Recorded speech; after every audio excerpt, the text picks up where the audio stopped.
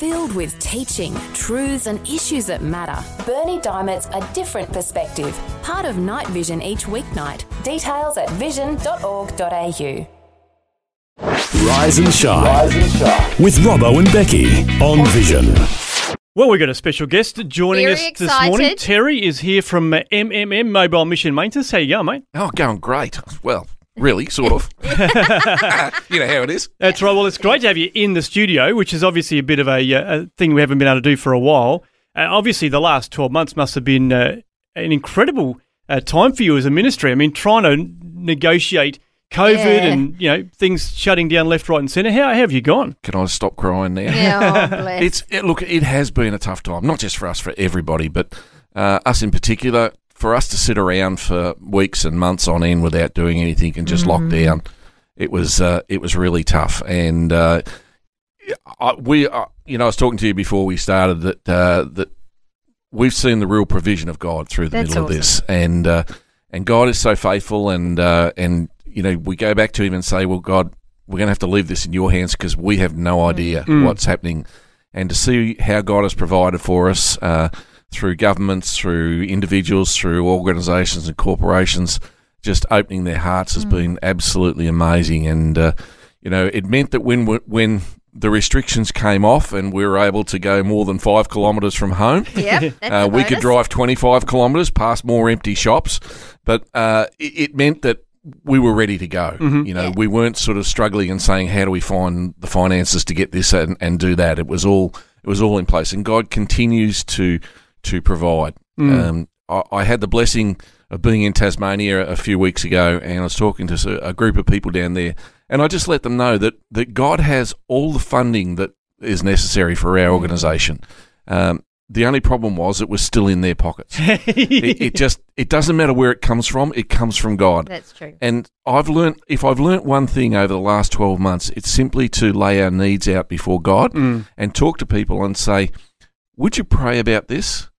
Because I know that I could probably convince them to give $10 or $50 or $100 or $1,000. But if they seek God and they give what God places on their heart, then they're in the will of God. That's excellent. Wow. That's so good. I guess it's a lesson in trust, isn't it? I mean, we say, you know, he's Jehovah Jireh, our provider. But then when the rubber hits the road in a situation like this, it's like, well, do I actually trust, do I actually believe that, you know, or not? Robbo, trust isn't trust until you've got nothing else to hang on to. And then you're really relying on God. And, you know, we like to think that we're in tune with God and everything else until we get into trials. And that's really when we find out what it's like. And we're not alone. You know, churches have been through this. Organisations that we normally go and help and support have just struggled through some things, and they all say the same thing. We've really learnt to trust God in the middle of this, and we've found new ways of doing things. That's cool. The only thing we haven't found out is how you remotely paint a church or build a building or fix a wall. Yeah. It's very hard. No drones You've for that got to physically be there, don't you? It's one of those things where you just have to be there. So it's interesting though. You mentioned about the churches. I mean, obviously. You have a lot to do with churches and ministries and whatever. So what have you been hearing from them? I mean, how have they dealt with this situation as well? And just, I guess, the whole, you know, nothing's the same. Everything's, you know, turned on its head in some respects. That's true. And look, churches have really had to reinvent the way that they liaise with their people or engage with their people. We still need buildings. You know, you guys are a broadcasting company. That's your mission and purpose. Your purpose is not to own buildings, but to do what you do, you need a building. You need facilities. And that's the same for the church. They've really, churches I've noticed have had to embrace new ways of contacting and communicating. Lots of churches went online. Lots of churches went online and they're slowly dropping offline. I think that's going to be a real issue for people because people find it very useful to be able to, when they're not in their church, to be able to jump online. I know I'm like that when I'm away travelling. The first thing I do, I've sat in church services and had my phone in front of me and looked up my own church service to see what's happening because I love my church. And so that's becoming a part of it, and that's really transitioned during COVID. And so we've seen requests for facilities to do that more purposeful in churches. Can we just have a room that's set up? Can we sound panel a room or something so that we can do better broadcasting and provide a better engagement for our people that can't make it in? And I guess it's a whole, obviously something that you would be well equipped to do, wouldn't it? As part of, if you were going to do a bit of a refit or a refurb for a church, you say, well, we could do that as part of. Yeah, we still get the normal requests, look, we're struggling with this, or we need a deck, or we need this, or that painted, or whatever. That always happens. But, the brave churches are saying this is something that we're doing for the long term. This is something that we're setting up, and we need to make sure that when our people are away or sick or can't be here, that they can still engage with us. The next step for churches is how do we make that meaningful in terms of people that may not come in for 3-4 months? How do we still engage with them to make sure that they're not just looking at a flat screen, that exactly. they're engaged and contacted with us? Because there's still got to be a bit of flesh involved, isn't it? Yeah, the whole human connection is a huge factor. I always say to people, we had to reinvent the way we did things like board meetings and staff meetings across the thing. And my favourite saying is it's much better in 3D than 2D. There's nothing like being there with people, to read their faces, to read their reactions, to embrace them if you can. There's something tangible, important about that. But when you can't do that, the next best thing is to see them live on the screen and live be there. So how do we make that the model that churches are embracing? In some areas there won't be the need for that. I'm guessing that in outback Northern Territory or that, the need for that is very low. But in the larger cities and larger provincial areas where this has become sort of part of the lifestyle, it's going to be very much needed. Yeah, for sure. Yeah. Well, things are starting to pick up for you guys. I mean, obviously, the restrictions are starting to ease. You've got borders, not quite as much of an issue, but it's still a bit of a challenge. Depends where you're going. Yeah, that's right. What does the next few months look like for you guys, and how can our listeners actually get involved, either practically or financially or prayerfully? I'll tell you the best thing they can do is continue to pray for us. We've got so many people around Australia that pray for us. My National Prayer Coordinator, Robin, she's absolutely awesome at marshalling people and getting the message out there. This is what we need to pray for. This is what we need. Yeah. If you pray about something and God lays it on your heart, the only thing you've got is a choice. Am I obedient to what God's putting on my heart, or am I going to be disobedient? Yeah. Now, most people I know want to be obedient, and so when God speaks to them, okay, I can do this.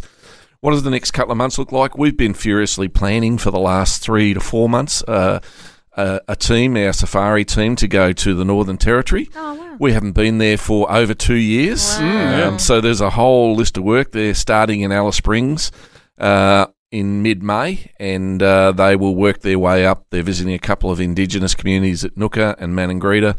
Maningrida is the last job, and they'll be working on different projects till late August. So that's a huge commitment for our team to be away from home, to be on the road in caravans with 15 good people from every corner of Australia. That's amazing. I've got an electrician coming from Townsville and a painter coming from Albany. So how's that for a diverse team? That sure is. And there are people from all over Australia joining that. That's so brilliant. It's a huge thing and a huge commitment for them. But they see this as I do. It's our way of serving. We're volunteers. We do it. We get out there because we can make a difference in a church somewhere in the middle of nowhere. That's so good. That's amazing. So are these people like predominantly retirees, or are they people that maybe think, well, I'm going to take a couple of months off to help out? Who's actually being involved with this practically? All of the above, Robbo. All of the above. Look, predominantly there's a lot of people that are retirees, and that's kind of been our demographic because retirees have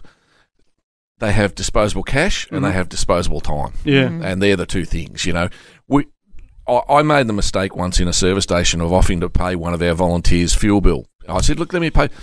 I'll never do that again. This is my area of service. Don't you dare rob me of my ability to serve and to contribute the way I want to. And that's fine, Yeah. But they have this thing where they just want to serve and get out there and do it, and the cost of doing it.